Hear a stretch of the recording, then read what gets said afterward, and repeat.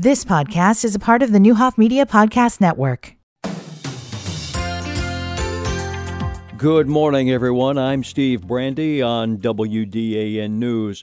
The other Jacob involved in a consolidated election ballot issue, the one who spells it with a K, has decided to launch a write-in campaign as a Ward 5 alderman candidate. During a December 21st Danville Election Commission hearing, hopeful mayoral candidate Jacob Lane was confirmed to be off the ballot due to a lack of legitimate petition signatures brought to the commission's attention by Mayor Ricky Williams, Jr. The second part of that December 21st hearing concerned hopeful Ward 5 candidate Jacob Daisy, owner of Daisy's Hair Lab on North Vermilion. Incumbent Eve Ludwig had objected to his candidacy, saying Daisy had only 32 of a required 34 signatures. But during the hearing on the 21st, it came out loud and clear that the whole thing was an unfortunate mistake. The city had prematurely posted updated ward maps, which they later rescinded until after the election because the city council had approved them in November too closely to the upcoming election.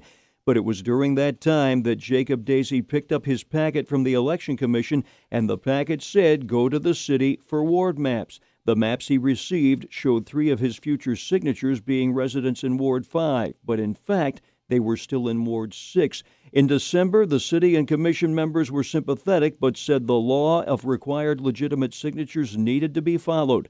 After thinking about it for a while, Jacob Daisy says he's filled out the paperwork and he's letting people know he's running as a write-in.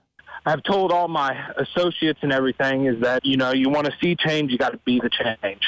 After that mistake and everything that happened with being put on the ballot and whatnot, I talked with my family and everything, and it was just something that I had to do. I couldn't sit back and not do anything, so the write-in candidacy form was the only thing that I could fill out to even have a possibility on the ballot, so it's what I had to do. The consolidated election, Tuesday, April 4th.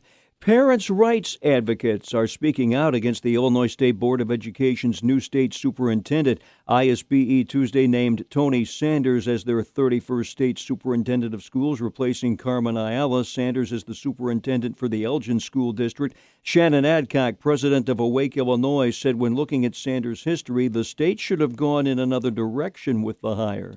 The proficiency rates of U46 are alarming. They're disastrous. The high schools have the majority of the students not proficient at math, reading, or science. Governor Pritzker recommended Sanders for the position, a move Adcock believes had more to do with politics than schooling. Pritzker said Sanders was chosen due to his focus on innovation, social-emotional development, and academic excellence. From the VermilionCountyFirst.com news studios, I'm Steve Brandy. You've been listening to the Newhoff Media Podcast Network. For more, visit newhoffmedia.com.